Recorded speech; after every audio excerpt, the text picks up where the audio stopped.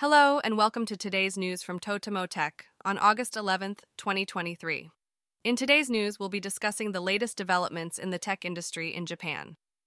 First up, let's talk about the growing market of vertical SaaS in Japan.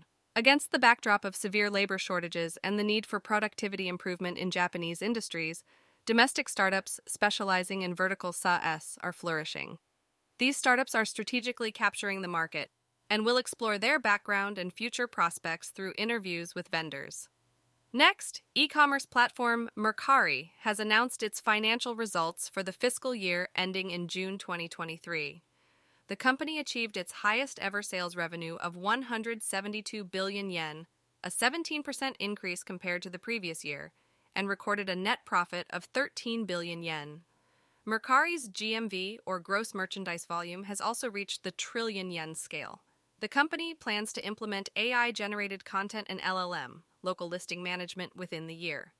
Moving on, AI Picasso has launched its official service called AI Irasutoya, which can generate illustrations in the style of the popular Japanese website Irasutoya. By subscribing to their paid subscription service for 1,480 yen per month, users can generate an unlimited number of images and use them for commercial purposes without any credits required.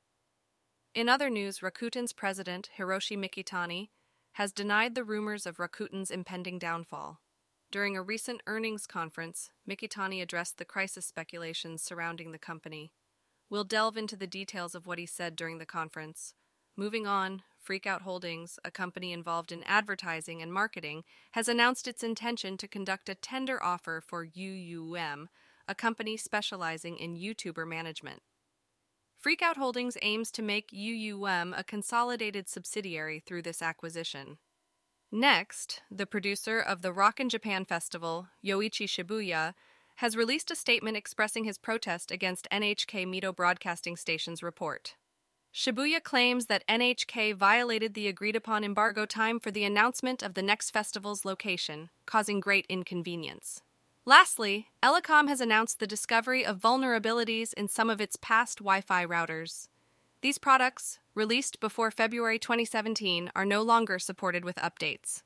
The company recommends users switch to alternative products to address the vulnerabilities.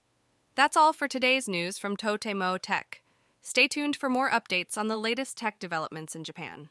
And that's all for today's news. Thanks for listening to TotemoTech.